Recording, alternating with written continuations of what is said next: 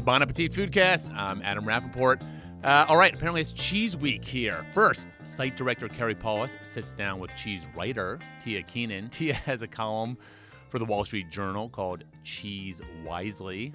I get it. It's like choose wisely, but cheese wisely. She contributes to bonappetit.com, and she even has a cheese book called The Art of the Cheese Plate.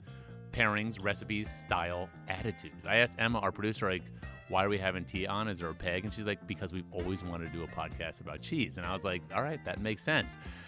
Tia talks about how she got into the cheese business, how you might consider building your next cheese plate, and even admits her favorite night cheese. I also had to ask Emma, what is a night cheese? And it's like, oh, that cheese you crave like when you have the munchies and it's late at night. And you're like, oh, that one that you reach into the fridge for. But first, I'm asking a favor of you guys. If you like our podcast, please take a moment to rate us on iTunes and leave a comment. It helps us out a lot. And as always, send us your emails. Let us know what you think of the cast. Give us suggestions for upcoming shows. If you don't like something, you can share that too. But we love hearing from you, and we definitely take action when you let us know what's up. Our email is bonappetitfoodcast@gmail.com. All right, let's do this. Here is Carrie and Tia. Tia. Hi. We first met at a cheese tasting group, I'd say maybe about 3 years ago. Yes, about 3 years ago. And I remember it was you and several other people, and you guys were all official cheese experts, and I was the sort of cheese enthusiast, I guess. Frankly, too many cheese people in a room is like kind of a nightmare. I'm going to be totally honest. So let's back up a second. Yeah. Let's say you're at a cocktail party and you're meeting someone for the first time, and they say, oh, so what do you do? How do you define your line of work? Do you say, I'm a cheese expert, I'm a cheese writer? I say that I'm a writer whose subject is cheese and that I write about cheese. And then what do people usually ask as the next question? Well, they usually don't ask a question. They usually say, oh my God, that's the best job. I would love to work with cheese. And then the question that they ask is, how did that happen? Or I didn't know that was a thing. Totally. Which I'm now going to ask you to answer that question. You know, I was always a creative person. I thought that I would be a visual artist growing up. When I first started going to college, I went to art school. And there was like nothing happening at art school in that time, I felt, at the school where I was. And so I sort of wandered into the journalism department. And it was just an exciting time, you know, to be in the media department. We're talking like 94, 95. The internet was happening. It was just exciting. So I ended up getting a journalism degree, went into publishing, hated it. So I thought I'll just get a restaurant job until I can figure out what I'm going to do. I'd never worked in restaurants. My best friend of 30 years was working for Miramax at the time. She said, my boss eats a Tribeca Grill every day. I bet you if I call the hostess, I can call the GM, I can get you an interview for a waiter job. So I get a waiter job at Tribeca Grill, which just happened to be during that time and place sort of the epicenter of this dining scene. So what year are we in now? We're like in 99, 2000. You know, it was a hot restaurant doing 500 covers a night, ton of talented people. I worked with people like Patrick Cappiello, who has Rebelle, and Pearl and Ash, and who does 40-ounce rosé. I mean, him and I were waiters together. I worked with, a bunch of people who now are in the Danny Meyer empire. I mean, I ended up working in food because I was looking for the exciting creative scene. And at that time, that's where the creative people were. Was there a light bulb cheese moment that was like, oh my gosh, this is what I want to do, and it's all because of this cheese? Well, I remember being really turned on by American cheese and what was happening in American cheese. Can you define what you mean by American cheese? Sure. I mean, artisan cheese made in the United States. Because at that, we're talking, this is like before the Food Network, before food podcasts, before celebrity chefs. This was a time before all of that, before Whole Foods, before people were into cooking. It was like the time of Rice-A-Roni and Hamburger Helper. So I saw this new thing because I was working at a beautiful little restaurant called Fleur de Sel, which was a little Michelin-starred 28-seat Breton restaurant on 20th Street in the Flatiron. And chef would have me order the cheese. And that was the first time I ever bought cheese as a professional. Mm-hmm. And the retail department was one person, and that person was Liz Thorpe. And I remember buying Cato Corner Farm cheeses. I remember buying Sweetgrass Dairy cheeses. Love Sweetgrass and then Dairy. going into the dining rooms and saying to people, I have these great cheeses made in America. And they're like, what? You know, the only good cheese here is from France. What are you talking about? And at this point, we're talking about I'm only able to even sell artisan cheese to wealthy people in fine dining environments.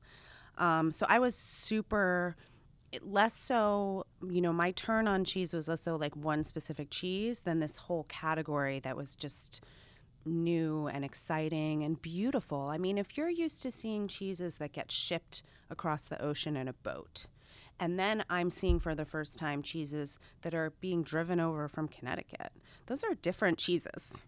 Those are cheeses that have been handled way less. I think of that like Biggie Smalls song where he talks about like selling weed, and he's like cutting the drugs, and every time someone touches it, it gets cut and stomped on. I think it's totally the same with cheese. But it's similar. I mean, obviously the French are masters of cheese culture and cheese making, but by the time we get their cheese, they have been handled quite a bit.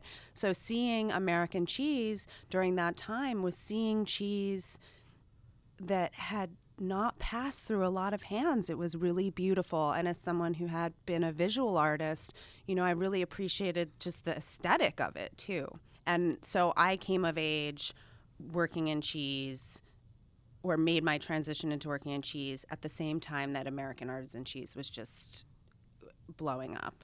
And, my big break was there was an opening at the Museum of Modern Art. And I thought, oh my gosh, I really need to prepare for this job because everyone's going to want this job. And then so I like prepared myself, and I feel like I even probably studied, which is like so crazy. And then it turned out that I was the only one that wanted the job, so they gave it to me. But I feel like if this happened now, like it would be really stiff competition. Yeah. I mean, I really think that, if I have any talent, it's just that I was really super obsessively interested in something before other people were. And so when other people became interested in this thing, I was like ahead of the game. Totally.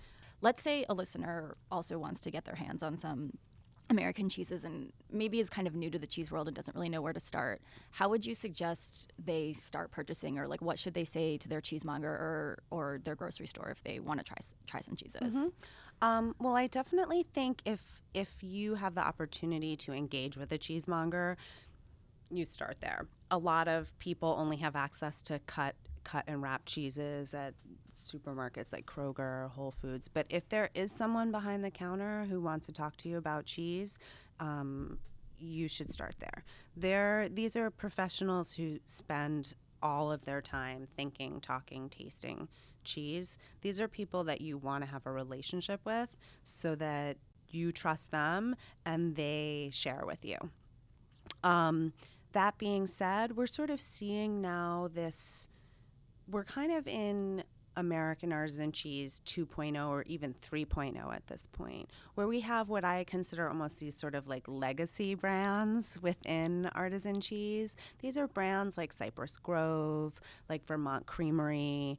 They're brands that were pioneers in the early days of American artisan cheese, and they've consistently been producing beautiful cheeses. And so I think that those brands are good for a good entry point. I totally agree. Yeah. Humboldt Fog, which is made by Cypress Grove, was Right. absolutely my gateway cheese. So for those who aren't familiar with Humboldt Fog, it's a goat cheese that has vegetable ash in the middle and this like really delicious, I think, rind on the end, and this very sort of tangy cheese paste in the center.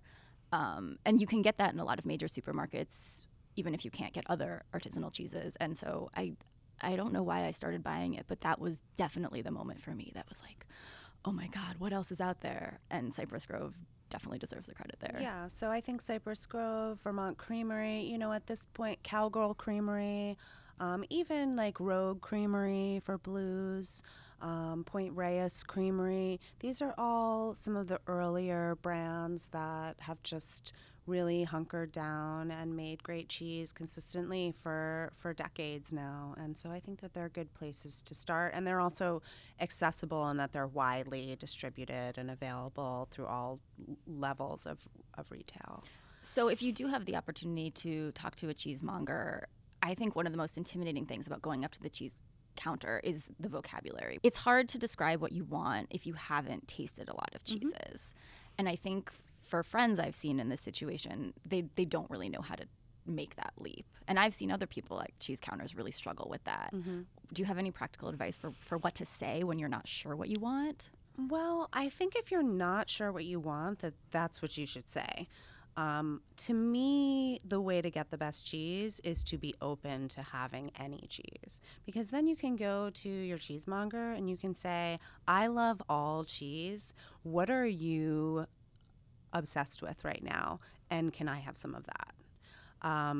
That it really is the way to get the best cheese, because cheese is a living, breathing thing also. So something that was really perfect last week may not be really perfect this week. Often a cheesemonger will have something behind the counter that hasn't even made it to the case yet, that they're tasting through with their peers behind the counter. Making thousands and thousands of cheese plates over the years and feeding people, those are my favorite people to feed, when they're just like, I love all cheese, I trust you, feed me. What about the opposite? If someone's like, I don't like goat cheese or I don't like blue cheese, they're really steadfast, but maybe they haven't tried a lot of those categories. Mm-hmm. I mean, it depends. Again, like, this is a relationship question in a lot of ways. If you are very particular about what you like, then talking to your cheesemonger about certain flavors that turn you on or turn you off, and then naming as many cheeses as you can of cheeses that you like should give the cheesemonger a good idea about which direction to lead you in. But I would just hope that consumers are always retain that openness to being surprised.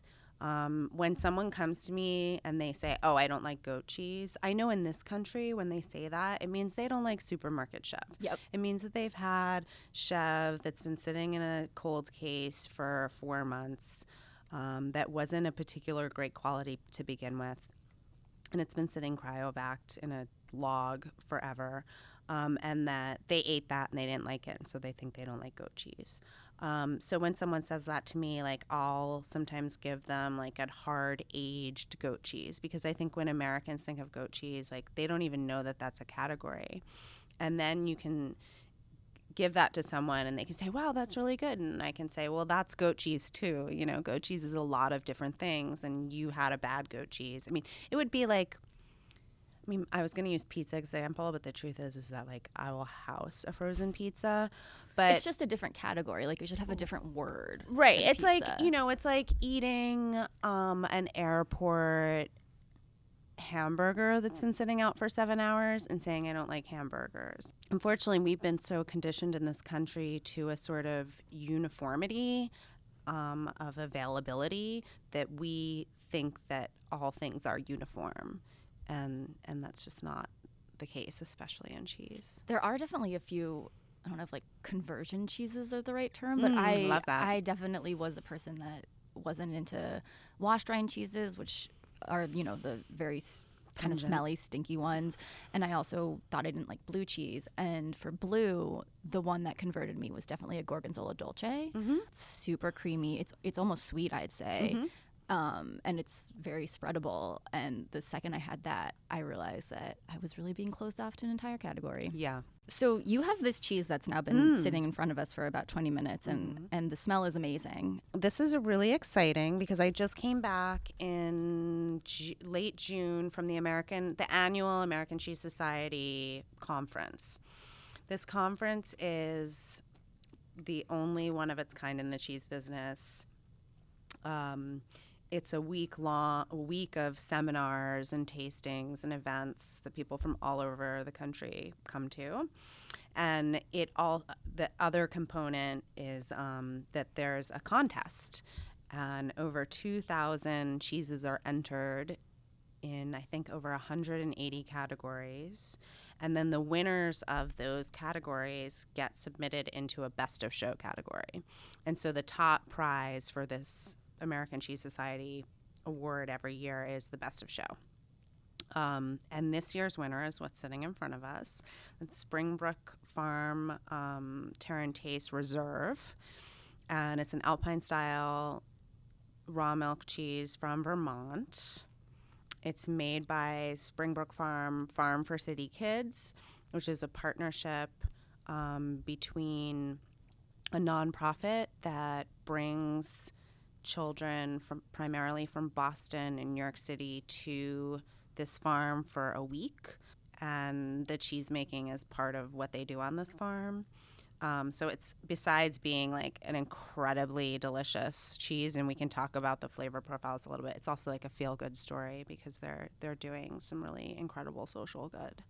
This is cheese that is about the milk, about the land, about the stewardship of that land, about the animals, about the care of those animals, about the breed of the cows, about the passion and hard work of everyone who touches this cheese, because it's not just the cheesemaker, it's the people who wash and flip the cheeses, it's the people who work in the caves who age the cheeses, it's the people who muck out the stalls of the animals.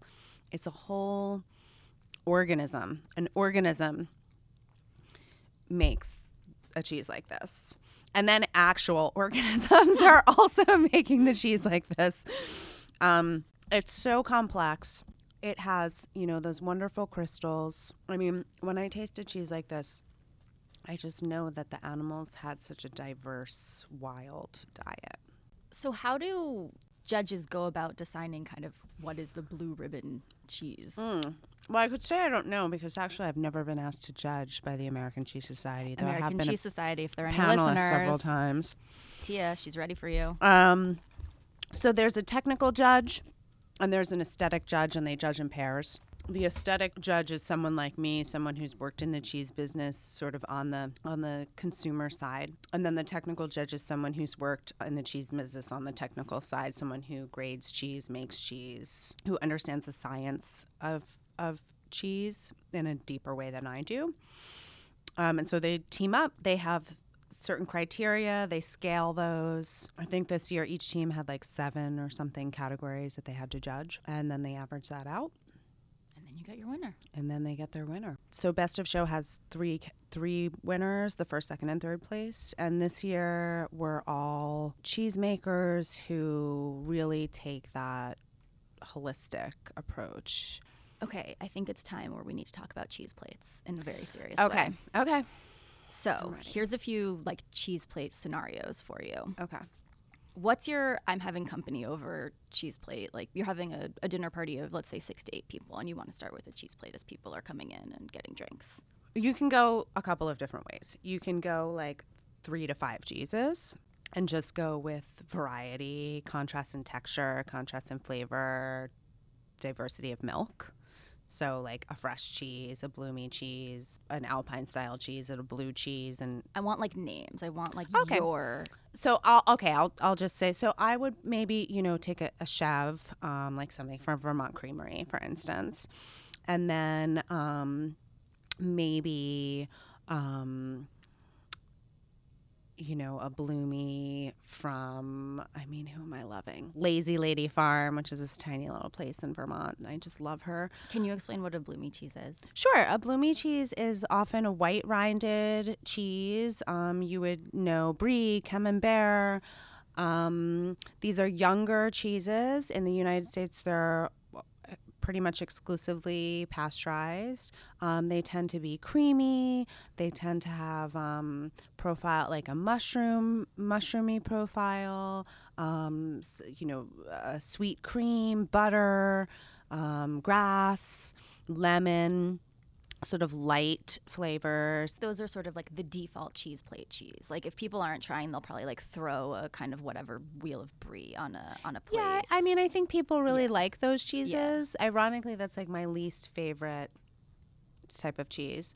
But so I would mix that up with an Alpine, something like Springbrook Farm Tarentaise, maybe a blue cheese, like a Rogue Smoky is always popular. But I want to put something else out there, which is that you don't have to have a 3 cheese plate or a 5 cheese plate, because you can also go the other direction, which is to buy one really amazing cheese. I totally support this, and I know what my cheese is. I'm ready for What this. is it? It's a Harbison for me. There you go. Perfect. Yeah. That was the third. That was also the best in show in the top 3. Because it's amazing cheese. Exactly. So like you put one really, really spectacular thing out, and it becomes this communal experience. So everyone's eating the same thing in the same way. Whereas if you put 5 cheeses out on a cheese plate, like two people are talking, one person is eating the blue and the other person is eating the bloomy, and they're not like sharing that experience so directly.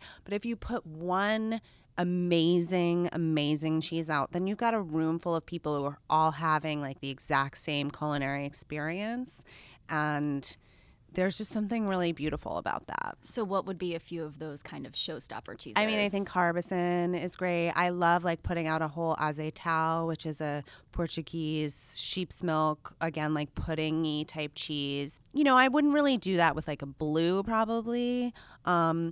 Sometimes you come across these like large format camemberts. You know, how dope would that be if you like went to a party and you walk over to the app table and there's like a 10-inch wheel of bloomy, sticky, mushroomy. You know, I think sometimes in this country we think like more is more is more, but sometimes less is more. Okay, last question before our lightning round. Okay. What is your night cheese? My night cheese is like a naughty cheese that someone, quote unquote, air quotes, like me, probably like shouldn't be eating. Like, I really, really love Havarti dill. I wrote about this for Bon App online. I love horseradish cheddar. Because, like, my night cheese, I'm not breaking into the, like, real... Like, if I have a wheel of Harbison, I'm not breaking into that during my ambient munchies. Totally. Okay, so we're going to move on to our lightning round, in which there are either or questions. You have to give an answer. Okay. And, like, no, like, oh, I don't know. Like, okay. you gotta commit. All right. Okay. Gorgonzola or Roquefort? Roquefort. Washed rind or bloomy rind? Washed. Mac and cheese or nachos? Mac and cheese. Aged cheddar or aged Gouda? Aged cheddar. Marcona almonds or Cornichon? Cornichon. Humboldt fog or midnight moon? Oh, I love you, Cypress Grove. I would never want to choose. It's Sophie's choice. Humboldt fog. Really ripe brie or really good parm? Really good parm. Velveeta or Easy Mac? Velveeta, because I've never had Easy Mac. Whoa! Last question. We ask this to every single one of our guests. Mm-hmm. Butter or olive oil? It's like my heart is saying olive oil because I know that's like probably better for it. But my palate is like, give me some butter. So who wins? Olive oil, but I'll always finish with butter. Deal. Tia, thank you so much for coming on the Bon Appetit Foodcast. Thank you so much for having me. Carla, we've been doing this podcast for like 2.5 years, and we've never done mac and cheese. That's weird. Like, what the heck? It's funny because it's like Bon Appetit existed for decades, and we didn't have a one singular perfect mac and cheese. So it's all sort of part of the same trend, I guess. But we did have like a podcast 35 years ago. It's just that no one listened to it because they didn't know about it. It was called The Radio. Yeah, exactly. Yeah, we had all these kind of like highfalutin ones or something, or what? Yeah, everything had some weird twist. It would be like a Chipotle mac and cheese, or a mac and cheese with bacon, or mac and cheese with barbecue chicken. Who knows? I want my mac and cheese as mac and cheese, and then I want some some grilled chicken, or I want some pulled pork, or I want a meatloaf or something. Like you know? separately, you mean? Yes. I don't need it in the mac and cheese. That doesn't make mac and cheese better. I think that's for people who eat mac and cheese so often that they're like, oh, I can't give me something besides the same old mac and cheese. You know, it's these places. I'm not even getting into I it. know how Anyways. you like your mac and cheese is actually out of the Kraft box, and we've talked about this. When I grew up, Yeah. yes, back in I would. It is I would delicious. back in the 80s, and I would stir in ground beef and onions, and Oh. I can still taste it. I would eat the entire box myself with like half a pound of ground beef and sautéed onions, chopped up, but not like caramelized, just till they're like translucent. Brown ground beef, pour the mac and cheese, already cooked mac and cheese. Oh my God. What a gourmet. Yeah, just sit down in front of and watch Fantasy Island or whatever. Yeah. What a night. Oh, what a night. Okay, so all right. So we have a recipe on bonappetit.com called, if you look for it, BA's Best Macaroni and Cheese. Listen, Carla, you know this because I'm an honest guy. Yeah. When I don't like a recipe that we do in the magazine, Yeah. someone gets yelled at. Yeah. My phone blows up. Yes, named Carla Live Music. I love this recipe. I think this is such this is quintessential, awesome, works every time mac and cheese. I love it. My 9-year-old loves it. My wife loves it. You bring it to a party, it's a hit. So let's talk about some of the basic components of what makes a perfect mac and cheese. And the one thing you wrote in an email earlier, which I was shocked when I made this one or made mac and cheese the first time myself. You wrote, also, it will appear to be a ridiculous amount of too thin liquid when you mix it all together, but that's the magic of it actually feeling saucy when done. I made this for the first time, and I was like, there is no way I'm supposed to pour this much milk into the roux thing that I'm making. Yeah. And I was You're like, this I mismeasured. has What to did be I a do? mistake. But it's not. It's not. It Why? has to be. So I think that when you talk about the great things about this mac and cheese, we talk about solving problems of the not great mac and cheeses that we've had. And one of the things about mac and cheese that is so disappointing is when you cut into it and it's just a solid, dry block of corrugated cardboard. Blah. Yeah. And so in order for it to stay loose and saucy and feel like it looks like That was me last weekend. loose and saucy. Yeah. Were you in a okay? Yeah. That's another story. Maybe. Okay, for it to feel kind of stretchy like that, get a cheese pull when you lift it up. Yeah. It has to be overly liquid at the beginning because inevitably the noodles are going to absorb some of the sauce while it's baking.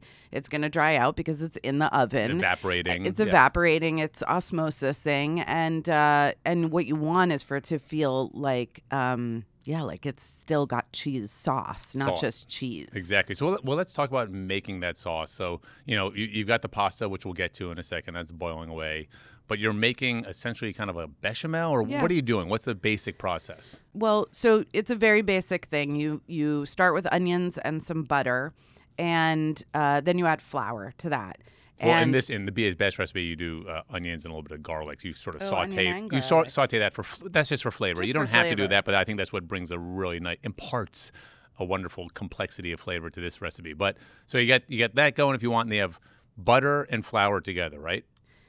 Correct. Which You is start your onions with you're Yes. starting your onion and garlic with that butter. Yep. So then you add the flour and you make a roux. But Can you smell how good that onions, garlic, and butter are smelling right now? There's no better smell than for me it's just garlic and butter. So you then stir in the flour while it's on the stove still. Yeah, and you're not and if you've ever made a gumbo or a stew or a chili where you make a roux, it's the same thing, but you're not taking it to where it gets a lot of dark color. Yeah. The purpose of the flour here is to help the sauce thicken, and you want actually a golden roux. So hot tip for you, the more cooked out the flour is, the less thickening power it has. So in a gumbo, that roux is really about that deep flavor, and in mac and cheese, it's there as a binder. Yeah, so when you're doing a gumbo, you're really getting it to that peanut butter color, Right. which imparts a nice. I said imparts again. I'm gonna stop saying imparts. Okay. Which Lends. imbues it and lends it with that sort of toasty, nutty flavor. But Right. here, it's like you're just cooking it to get rid of some of that raw flour flavor,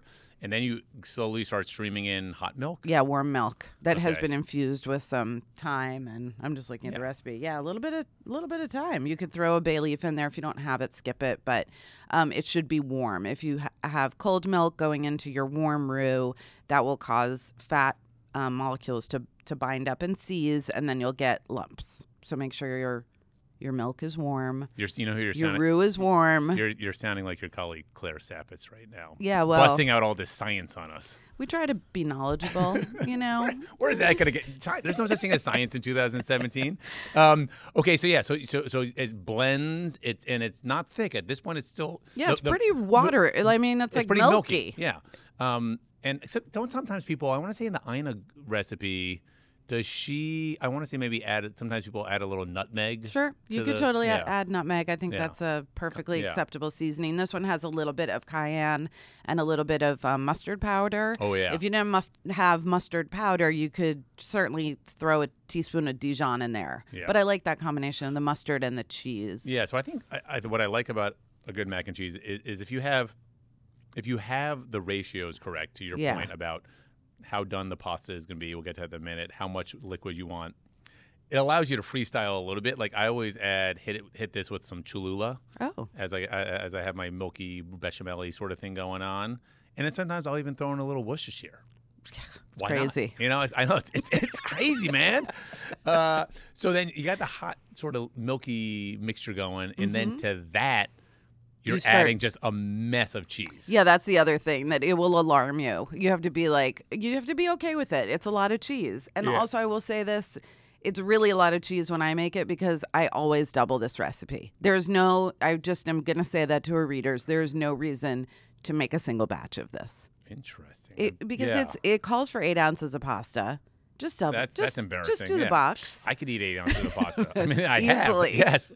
Yes. Yeah. So what's interesting about when you're grating the cheese, and I know some people have box graters. I will just use a Cuisinart for I this love with the grater attachment. Yep. But the volume of grated cheese is always surprising. Like, wow. Like, Yeah, you get the 4 block. cups of cheese. I mean, it's like many. So this makes 1 cup of each Gruyere and. Well, this No, this and actually there's 3 cheddar. cups. Well, this It's- is just 3 cups. So But we if call you for double it, This is all right. So this is interesting. So we call for Fontina, Gruyere, and cheddar. I've used the Fontina before. There are times where I'm like, you know what? I'm just gonna double up on the cheddar. totally. You know, like I said, you can do those things. This is all more about You could flavor triple up on the profile. cheddar. Yeah. So you start adding the grated cheese to the hot milk. You stirring it.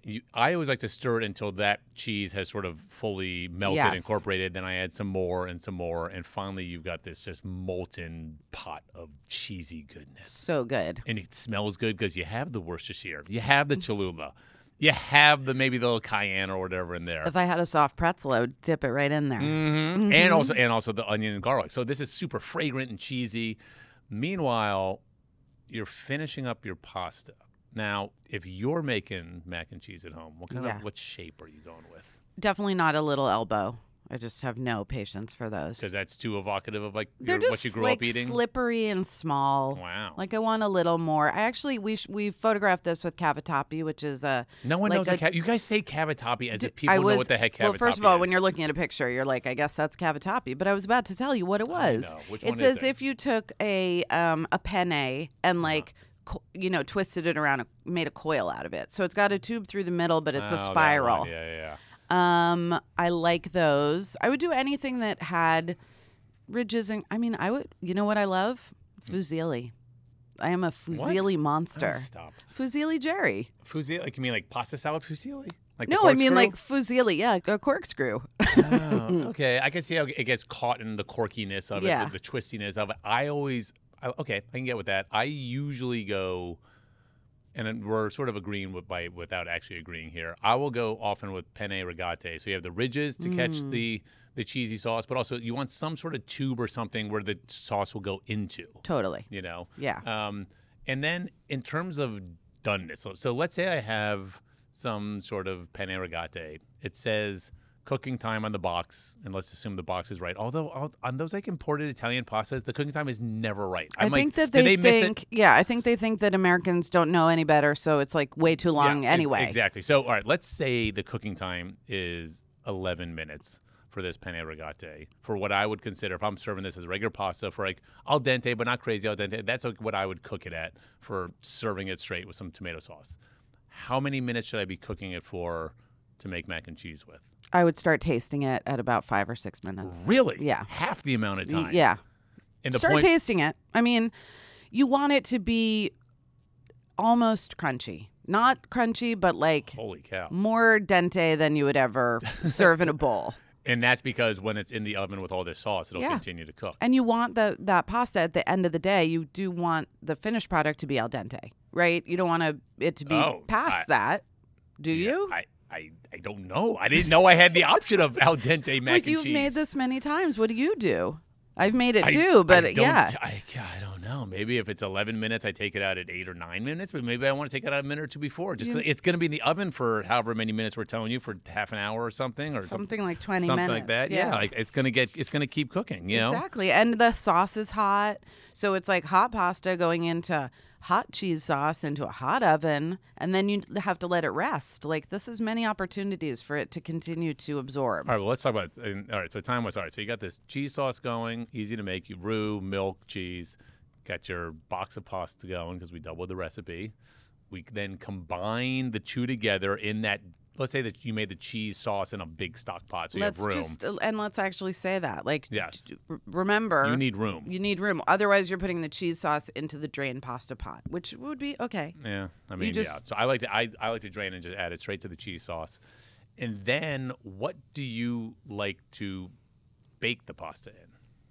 I have one of those oval ceramic, baking dishes. Okay, well, let me ask you this: you could do, like, say, like there's those kind of like a round, like 10-inch sort of, almost like something you would make Like a ramekin? Like a No, souffle like dish? Well, yeah, like one of those big ones, you Right. know, that could be like 4 inches high. That maybe if you were to make like a tiramisu in or something, like a round, high one, where you would have a high but not too wide mac and cheese. Yeah. Or my mom back in the 70s and 80s would do the 8x11, Right. Pyrex dish. 9 where by it's 13. 9 But by yeah. 13, where it's shallower but wider. Now, my question is one better than the other? I mean, it's about surface area on the top and how many servings. So, what would worry me about your smaller diameter, higher wall situation is that when you're scooping out of that, I don't know, is everybody going to get enough breadcrumb? Well, that's a good question. You're going deeper on each one. It depends, I guess. What do you cherish more, the breadcrumbs or the moistiness of? Like, I think the taller, deeper one would retain the moisture level. But I better. think this recipe has been engineered that's going to happen. Oh, because I it's got like so much liquid in it already. You don't have to worry about it. and it drying doesn't out. bake for that long. Yeah, So it says if bake, it's in it says bake 10 minutes, top with the breadcrumbs, and you do it about another 8 to 10. So it's only 20 minutes total. Yeah. All right. So in I a don't have to deep worry about that. pan, you might, you also want it hot all the way to the middle, but also the crispy bits. I mean, it's all about the. All right, so I like that. I like the more crispy bottom, sides, top. Crispy's better, and we have enough liquid in this recipe that you don't have to worry about the inside drying out. So, breadcrumbs. breadcrumbs. So as you pointed out, this is only in the oven for 15 minutes at what, 350? Yeah, 350. So what we found when we were developing this recipe, I remember it very well. There's a lot of mac and cheese in my life for about a month. Is that if you just put breadcrumbs on top, season them, whatever, drizzle some oil on them or melted butter, put them on top of this mac and cheese and put it in the oven, you are going to end up with pale, Yeah. not that crispy breadcrumbs. Meh. So what it might seem like an extra step, it is very worth it. You toast the breadcrumbs, and we call for panko. And the reason we call for panko is because they're kind of bigger and they're coarser and they have nice craggy edges. But if you make your own breadcrumbs, just don't pulse them super fine. And toast that with some of these same aromatics. Season them. They're buttery. Are they buttery? Yeah, so we're buttery. sauteing them in butter in a pan until they take on color. Right. You can add some herbs if you want to add some thyme or something. And they have thyme. They have Parmesan. And then when they come out of the pan and they cool a little bit, then you mix in some shredded, grated, whatever, Parmesan. Right. You don't have to do that. You can. But then you're guaranteed a browned, Yes. crisp topping, and they just get better. Yes. You know, so I think that's pretty key, and I think it's one of those things that people don't. They might be mad at a recipe because the breadcrumbs are not coming out crisp at the end, and that's really just a factor of they're not going to. Yeah. Just Just- crisp them ahead of time. It's worth it. It Hashtag is. worth it. Okay, so you got the crispy breadcrumbs. You have the moist interior. You have the right size pan. You have a medley of cheeses. Medley cheeses. You know what most of us don't do, Carla? And this happens with variety dishes. we don't let it rest enough. Yeah. It comes out of the oven and we dig in immediately, and I it's know. 429 degrees. I know. It's molten, sloppy on the plate. That's right. And your cheese sauce is going to be way more liquidy when it's super hot, Yeah. just because it's hot and it will run more. So you got to just give it 5. Give it 5 to 10. No, listen, I would say give it 15. Well, you like to rest roasted chickens for like 2 hours. Well, So that's because they actually get better. But it's like lasagna. It's the same thing. You is. can't rush it. It's No. like it's not worth it. Don't be. It's not gonna be cold in 15 minutes. It's just. But it's hard when you have people like it's well, ready. you know what I will say. Maybe I'm gonna come back at you on this one. I do think you have to leave lasagna in longer because lasagna is typically in the oven longer. If this is only in the oven for a total of 18 to 20 minutes, maybe it's not as insanely hot as some other sort of baked dishes. I'm of just its saying like. at a minimum. I would say 5 minutes. 10 minutes. Yeah. I think 10 minutes is safe. No, don't say at least 5. I'd say at least 10. Oh my God. Okay. So we just made the best mac and cheese ever. Let's say we had a big green salad with it, with a nice vinegary vinaigrette. Now, because Carla, because you made you doubled the servings. Yeah. We've got leftovers the next day. Maybe. Depends how What- many people came over. Yeah, but yes. let's just say it's just you and Fernando and the kids. So you got some leftovers. Yeah. What time are you eating those leftovers, and how are you eating them? That's a good one. Yeah, that's hard. Like before noon? I know. If The it's a last time Sunday? I made this, it was a Halloween party, so a bunch of people were over. I feel like we almost finished it, but it was late enough in the day that I didn't need to go back that evening. But when you pack it into the Tupperware, you definitely like have some more bites.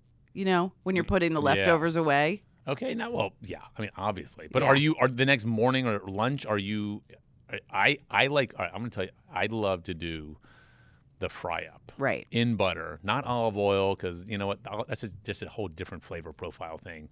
And so then you get just that whole, like, spread it out on the pan Yeah. and get that entire bottom layer, not just crispy, but like cheesy crispy. Yeah. You know, so there's that weird cheesy crunchy. You're just like, oh my God. It's not going to be as moist as it was the day before. No, but but it it's has gonna that be whole other dimension. You're Right. like, oh. It's like the part of the cheese that comes out of a grilled cheese and hits Yes, the pan. Exactly. Mm-hmm. That's good. It is good. And it's BA's best macaroni and cheese, and you can find it on bonappetit.com. Thank you, Carla. Thank you.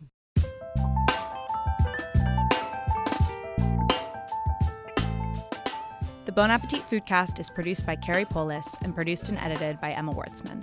Our theme music is by Valerie and the Grady's, with additional music by Nathaniel Wartzman. We have new episodes every Wednesday, and if you want to tell us about this or any other episode, email us at bonappetitfoodcast@gmail.com. Thanks for listening.